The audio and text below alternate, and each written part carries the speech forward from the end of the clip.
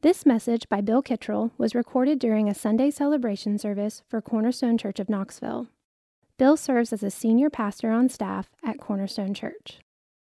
Please open in your Bibles to the book of Acts in the New Testament, right after the four Gospels, the book of Acts.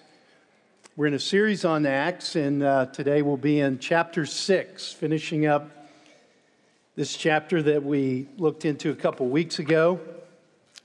I would like to say while you're turning there, all those of you with screen addictions, let me encourage you to go to the class, but also to watch Trash Truck.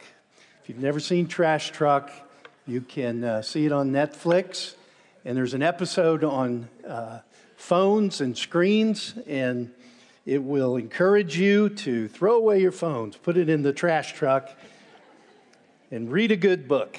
If you need to find the episode, you can ask my grandson, Hunter. He knows exactly where it is. So, Trash Truck.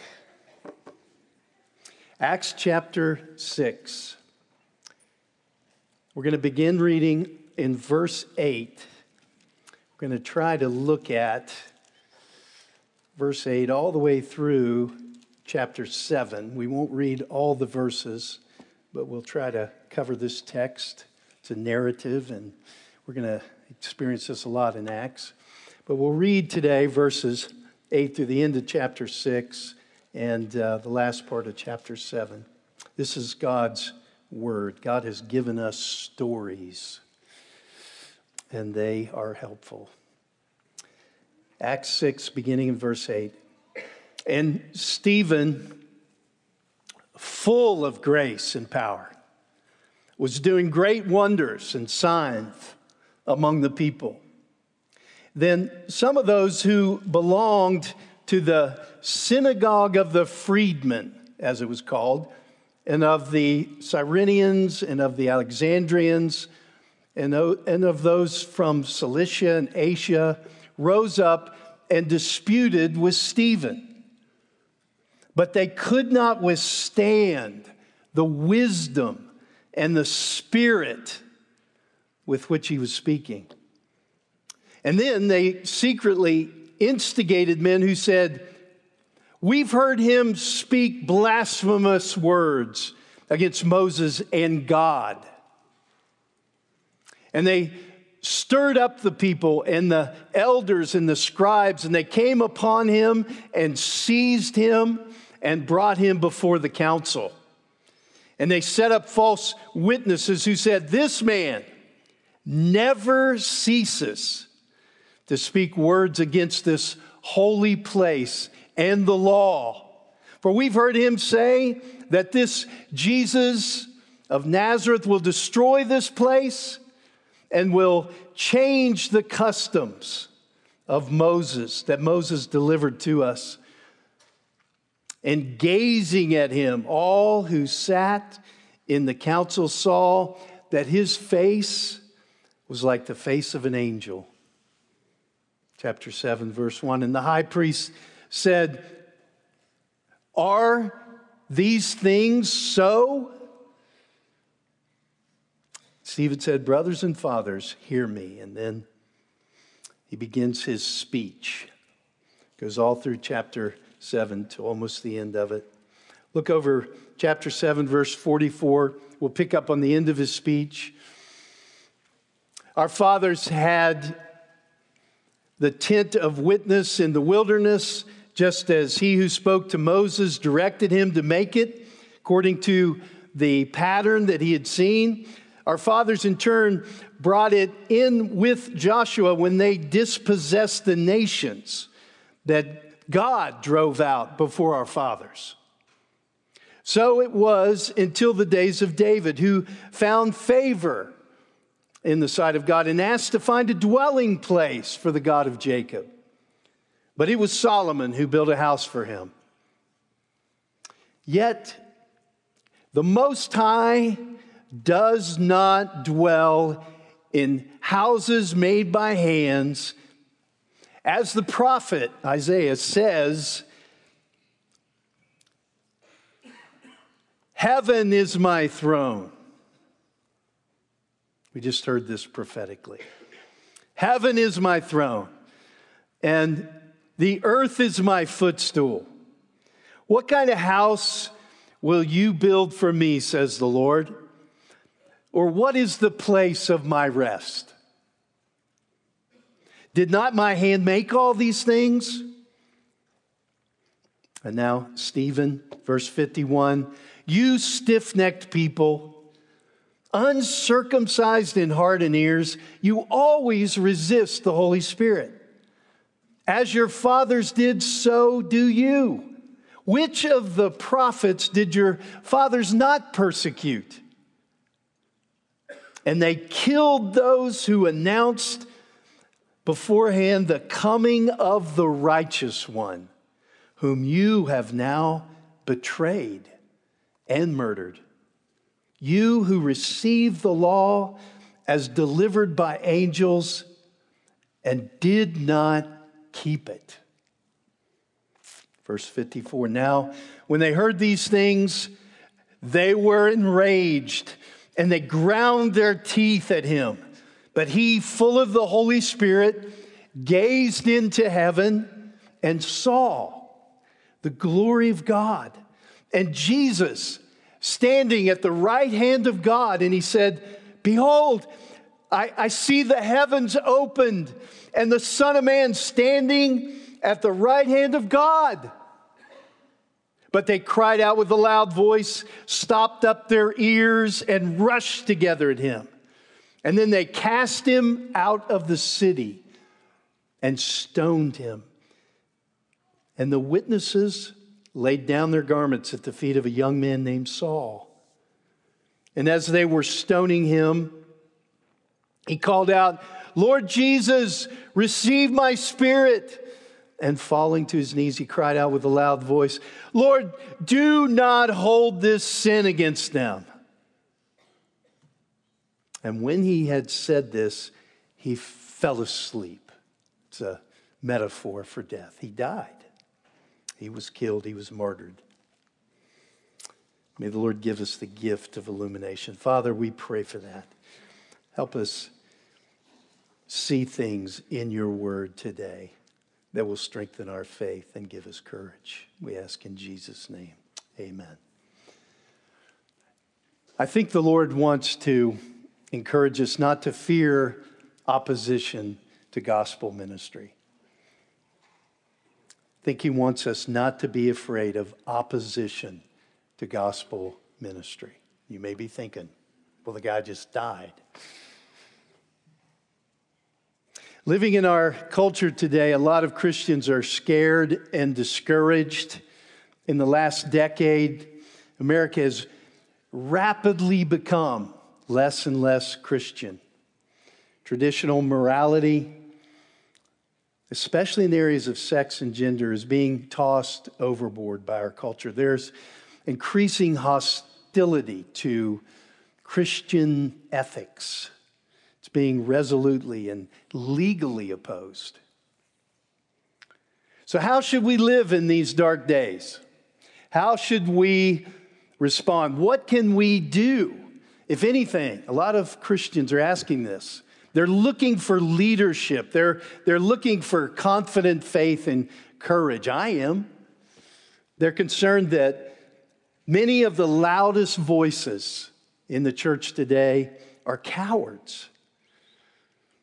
Believers, including our congregation, we want to stress not only that Christian ideas have the right to exist,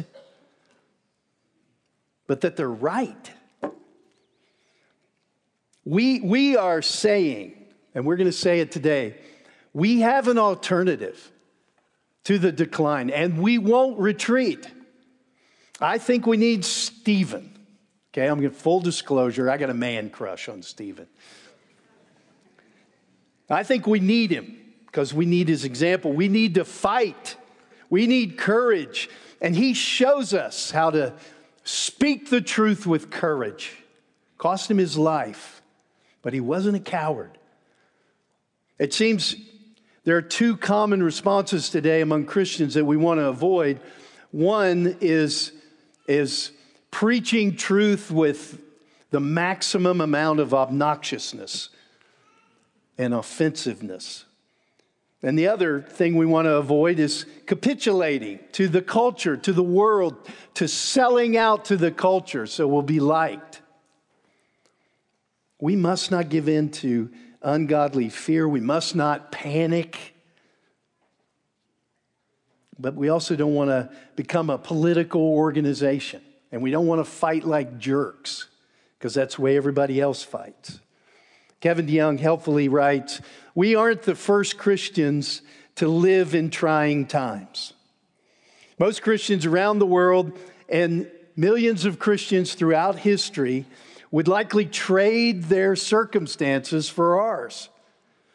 The cultural upheaval we're living through will be a means of grace, of providential grace. In other words, the Lord has brought us here for the purpose of transforming us by His grace. If it leads us to think more carefully about civil society, to contend for the truth more persuasively, to commit ourselves more fully to Jesus and His church, and to grow in that holiness, without which no one will see the Lord."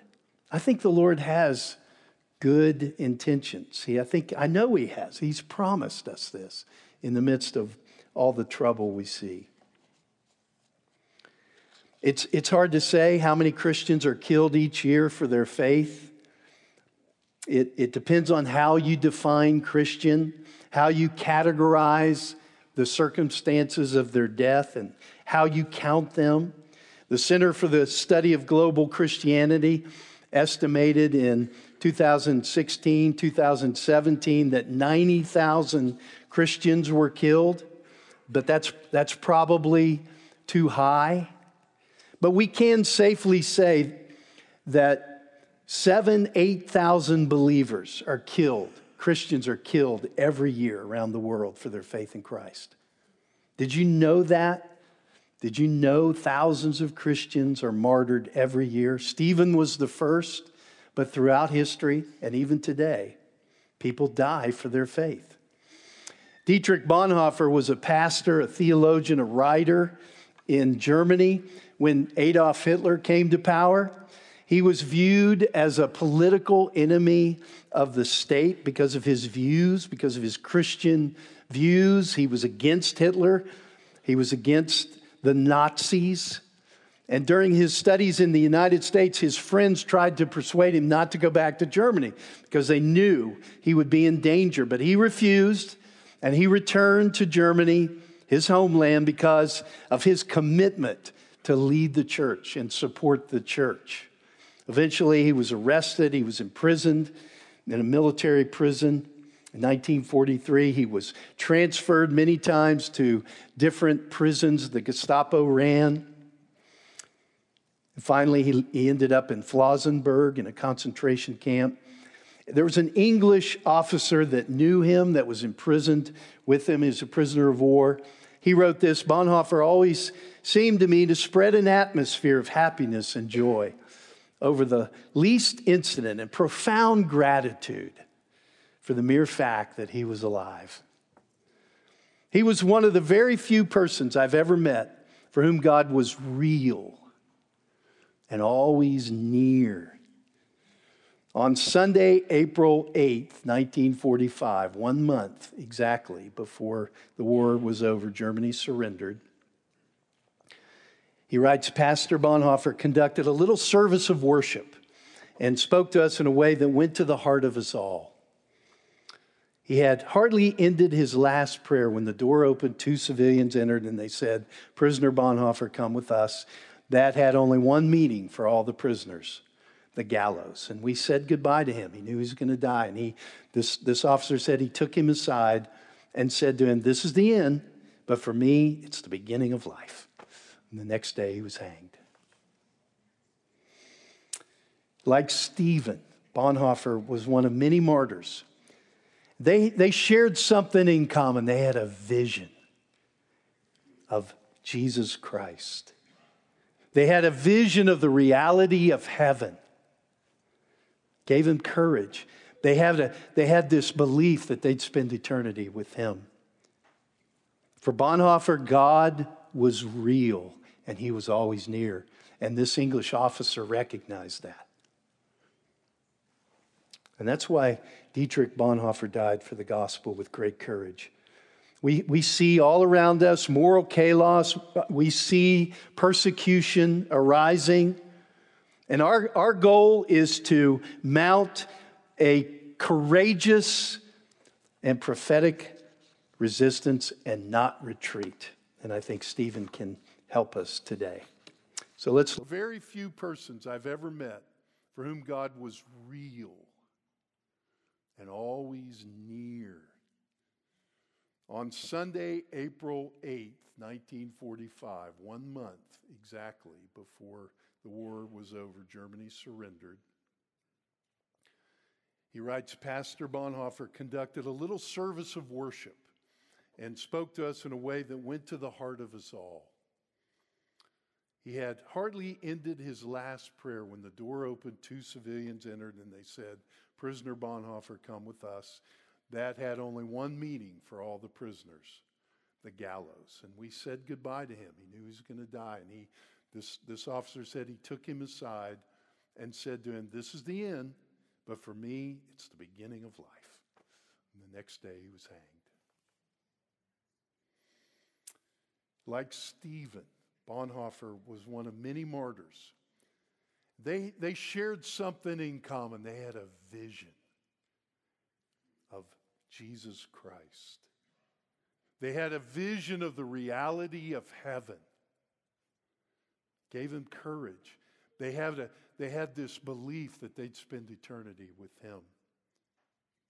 For Bonhoeffer, God was real and he was always near. And this English officer recognized that. And that's why Dietrich Bonhoeffer died for the gospel with great courage. We see all around us moral chaos. We see persecution arising. And our goal is to mount a courageous and prophetic resistance and not retreat. And I think Stephen can help us today. So let's look at this. Our text, it's a very long story. I encourage you to read the whole thing today when you get home. It teaches important theology. It teaches biblical truth, doctrine, sound doctrine that we need today. Luke's main point is that the gospel succeeds. Gospel ministry succeeds. The church succeeds in the midst of opposition. But significant moments in this story provide us with truth we need.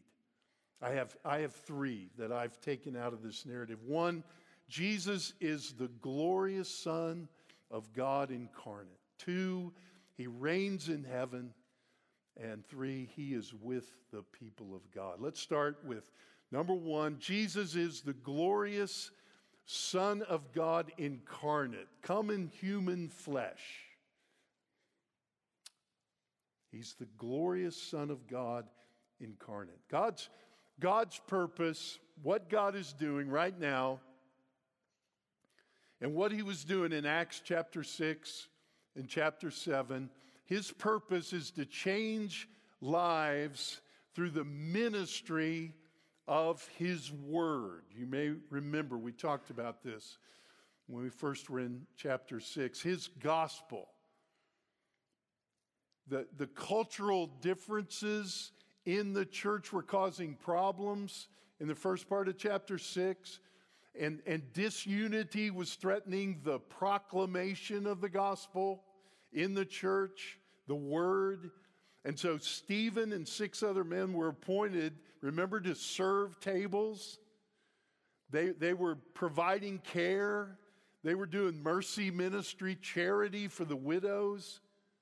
And it preserved the unity of the church so that gospel proclamation could continue. Now Luke is showing his readers how the gospel spread from Jerusalem. We're going to leave Jerusalem now. And he's showing us happened, even in the midst not of disunity in the church, but now opposition outside the church. Verse 8, Stephen, full of grace and power. He was doing great wonders. He was performing signs like the apostles. But there's a shift now in his role. He's changed it. They had asked, the apostles had said, pick out from among you 7 men of good reputation, verse 3, full of the spirit of wisdom. So we're not surprised that he was full of grace and power. He was full of the Spirit. Verse 5 said they chose Stephen. And it reiterated, he's a man full of faith. He's a man full of the Holy Spirit. So the 7 men were all servants, but Stephen was unique. He even does great signs and wonders, like a prophet in the Old Testament or an apostle in the New. One commentator, David Peterson, writes, Peter's use of Joel 2 and Acts 2 indicates that the spirit of prophecy is given to all believers. The Spirit's powerful presence is experienced in a range of gifts and ministries in Acts. We need this today. Stephen's special role and enabling by the Spirit are to be viewed within that general framework, the spirit of prophecy. The Spirit is given to all believers. But he adds, it was not, however, the working of miracles that provoked opposition. They won't mind if we work miracles, but it's his teaching. That's what's going to get us in trouble. And Stephen's an example we can imitate. He had a good reputation. He was known as a man full of the Spirit. That's how we want to be known. Full of the Spirit, full of wisdom, faith, grace, power. God was with Stephen. Not only can he serve tables, not only does he care for widows, but he has this prophetic ministry. He's a Spirit-filled believer. Verse 10, his opponents couldn't withstand the wisdom and the Spirit with which he was speaking. God gave him this. He was full of the Spirit. Jesus said in Luke 21, settle it, therefore, in your minds, not to meditate beforehand how to answer.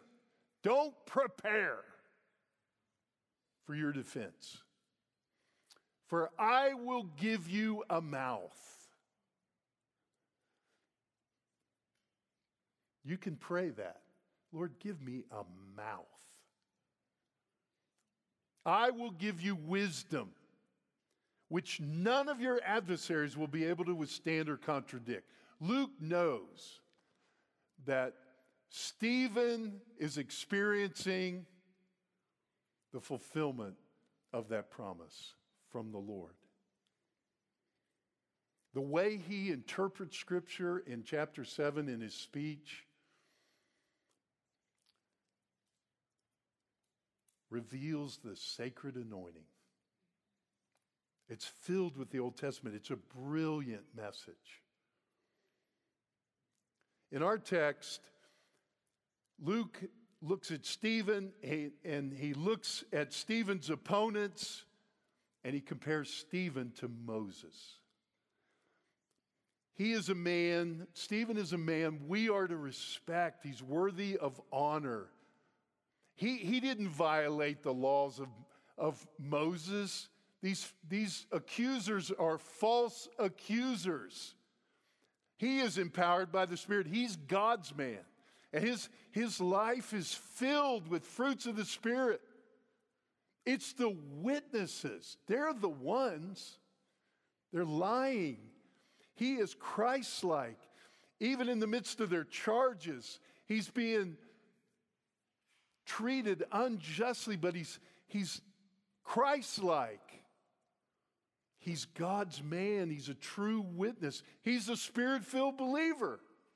That's what we're called to do. He's an example for us. He's a model. This is how we should respond. Verse 11 says, these false witnesses instigated men who said, they're lying. We've heard him speak blasphemous words against Moses and God. They couldn't debate him, so they just lie, falsely accuse him. Verse 12 says they stirred up the people. They stirred up the elders, the scribes, this Sanhedrin, this council. It was the leaders of the Jewish people. It was intimidating. Like the apostles and like Jesus, Stephen is brought before them. And he's opposed. And these false witnesses come before him and they say exactly what they need to say to get him killed. And the council looks at him, verse 15, and they saw his face like the face of an angel.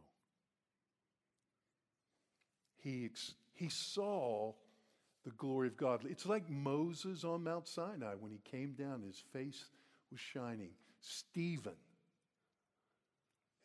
his face looked like the face of an angel because he saw the glory of God. And the Sanhedrin saw his face, and it was reflecting this glory. God was with him.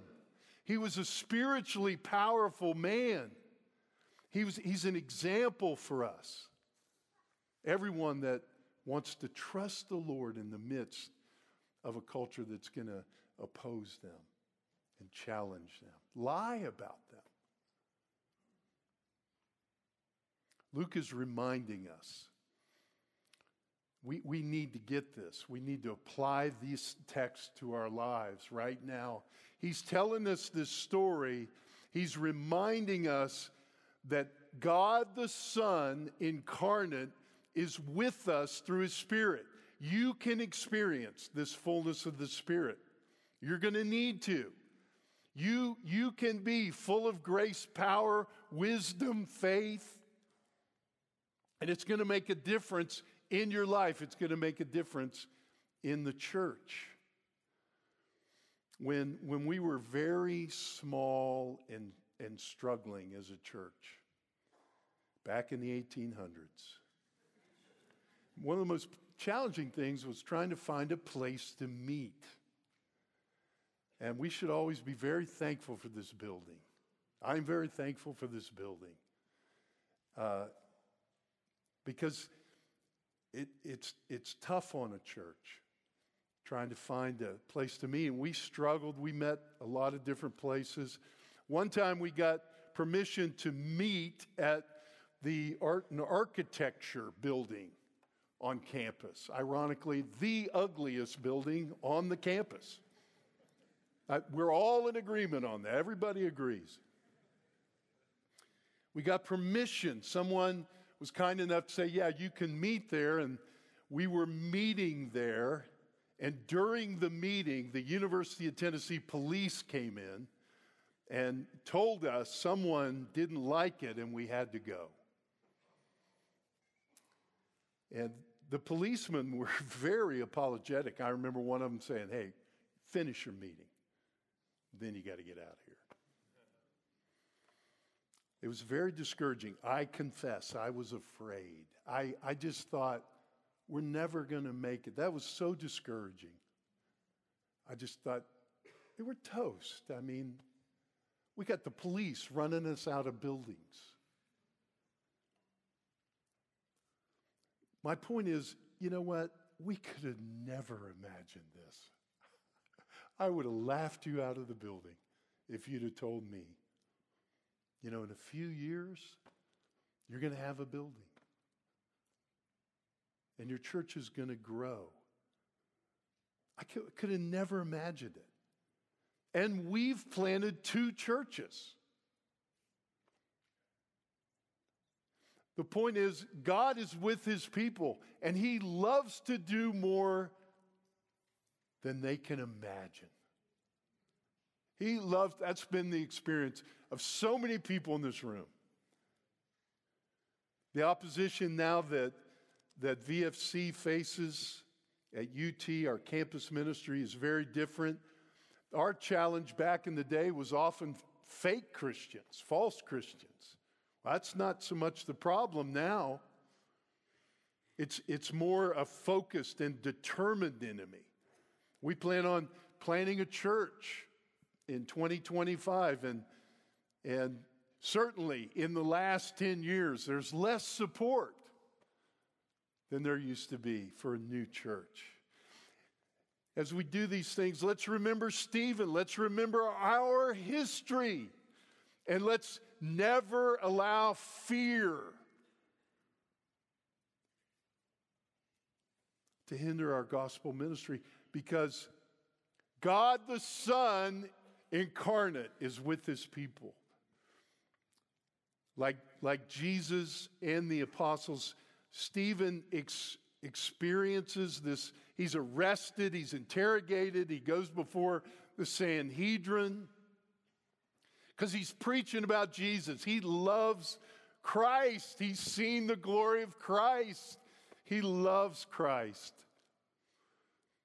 He's God the Son incarnate. We're learning about that in this text.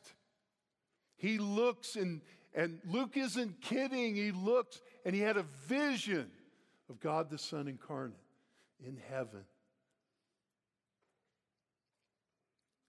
He'd taken on humanity to redeem the world. Stephen Wellum writes this about the person of Christ, and he's a brilliant theologian on the subject. It's important to see that the apostles present Jesus. Okay, that's what we're reading about here. This is who he is. This is the person of Christ. Important to see that the apostles present Jesus within the Bible's storyline. Jesus is first the promised Messiah, David's greater son. It's all through the Old Testament, who inaugurates God's saving rule and reign. Jesus is clearly a human king, a human son of David king. Yet this human son king is not merely human. He's standing at the right hand of God. He's also the divine Son who alone does what God can do.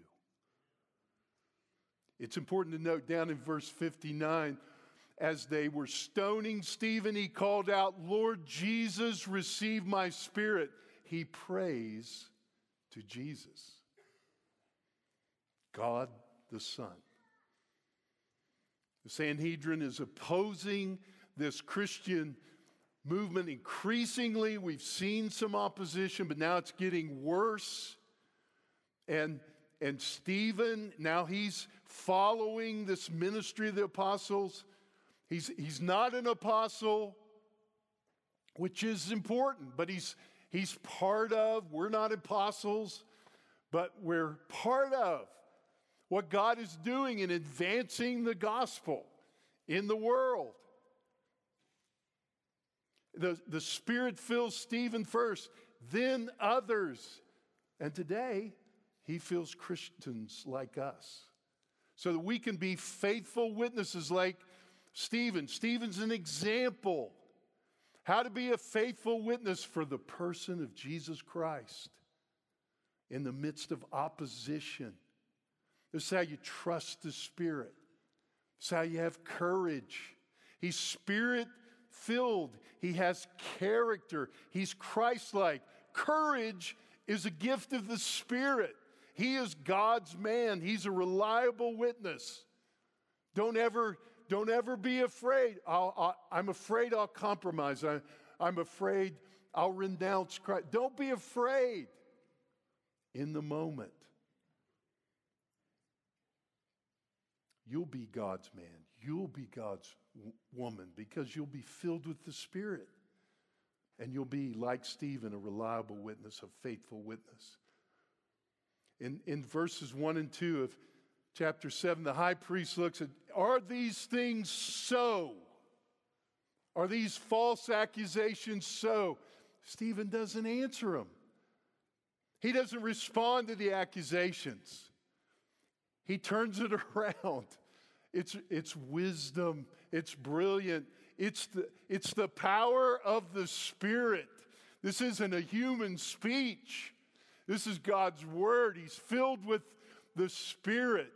And he turns the tables on his accusers. The speech is an indictment against them. It's all scriptural. And we learn so much about Christ in it. He says in verse 52, they betrayed their Messiah, the righteous one. That's who Jesus is. That's who Christ is. God the Son incarnate. Stephen's mic drop moment is this stunning revelation at the end of the speech. Jesus is the Son of Man. Old Testament figure, the Messiah to come. And he is standing at the right hand of God. And he's ready to vindicate Stephen, his faithful witness. Don't miss. His aim is to glorify the exalted Lord Jesus. Number two, a second theological point is Jesus reigns in heaven. Jesus reigns in heaven. Our culture is confused about a lot of things. Maybe nothing more, though, than heaven. They are confused about heaven. I'd like to submit, if you want to know what heaven is, go to the Bible. Read the Bible. We're learning this morning, there is good theology here about heaven. Sherry and I recently watched a show, and it was pretty good, but it was difficult to listen to all the nonsense. It was just nonsense. It's like American philosophy is so stupid, and it's hard to stay in your seat. I mean, you can interact sometime with philosophy that has some intelligence, but this is just stupid. And then they got to heaven, and they started talking about heaven. And heaven,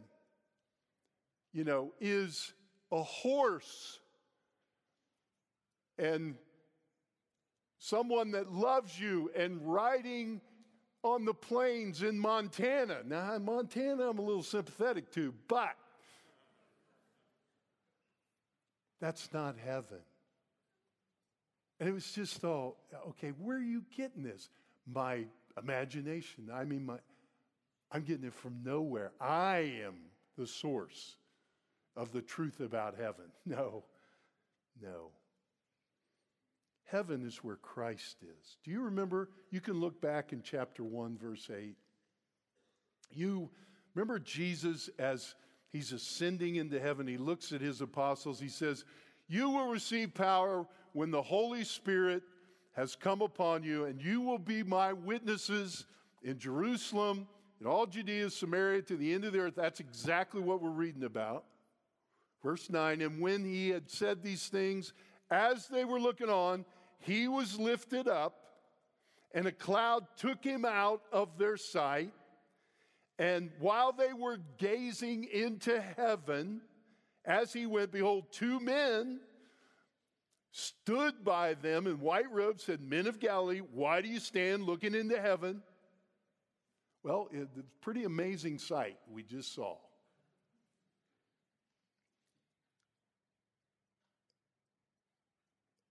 This Jesus, who was taken up from you into heaven, will come in the same way as you saw him go into heaven. Jesus is in heaven. Heaven is where Christ is. He's standing at the right hand of God. He has authority. That's what that means. That's heaven. We learned about heaven. Down in back in chapter 7, verse 42, God turned away. He gave Israel over to worship the host of heaven. They're confused about heaven. They're worshiping signs in heaven. As it is written in the book of the prophets, did you bring to me slain beasts and sacrifices during the 40 years in the wilderness, O house of Israel? You took up the tent of Moloch, a false god, and the star of your god Rephan, the images that you made to worship, and I will send you into exile beyond Babylon. So he's quoting Amos, an Old Testament prophet.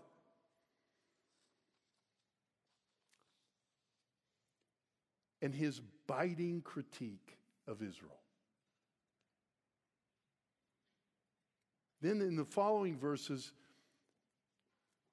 down in verse 47, he reminds him of the purpose of the temple. And this is when we learn about heaven. Verse 47, it was Solomon who built a house for him.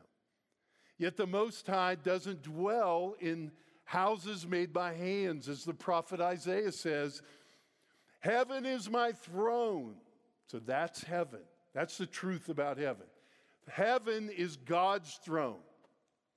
Jesus is standing on the right-hand side of the throne in heaven. Heaven is God's throne, and the earth is my footstool. What kind of house will you build for me, says the Lord? What's the place of my rest? Didn't my hands make all this?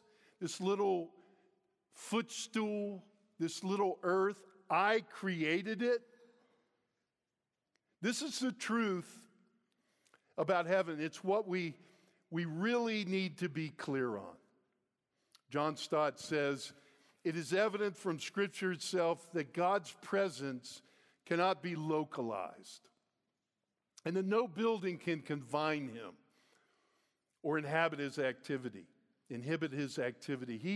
If he has a home on earth, it's with his people that he lives. He has pledged himself by a solemn covenant to be their God. Therefore, according to his covenant promises, wherever they are, there he is also. His throne, heaven, is his throne. Jesus is standing at the right hand of God. He can't be contained in a temple, in a building made by hands. He can't be contained, and it's good news because it means he's here with us today.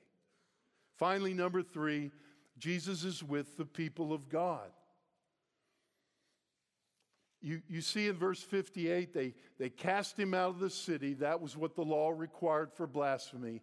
You go outside the camp and you are stoned. So that's what they're doing. And the witnesses laid down their garments at the feet of a young man named Saul. Luke is introducing, he comes off as a very minor character here. Clearly, he's already got some leadership in persecuting the church, but we're introduced to a man who will do more for the mission of the church than anyone in history.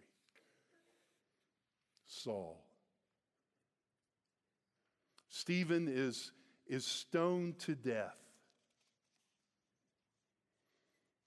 They cried out, verse 57, with a loud voice, stopped up their ears, they rushed at him. Verse 59, as they were stoning him, he called out, Lord, receive my spirit. Falling to his knees, he cries out with a loud voice, Lord, don't hold this against him, just like Jesus did on the cross. He's imitating Jesus in the way he dies.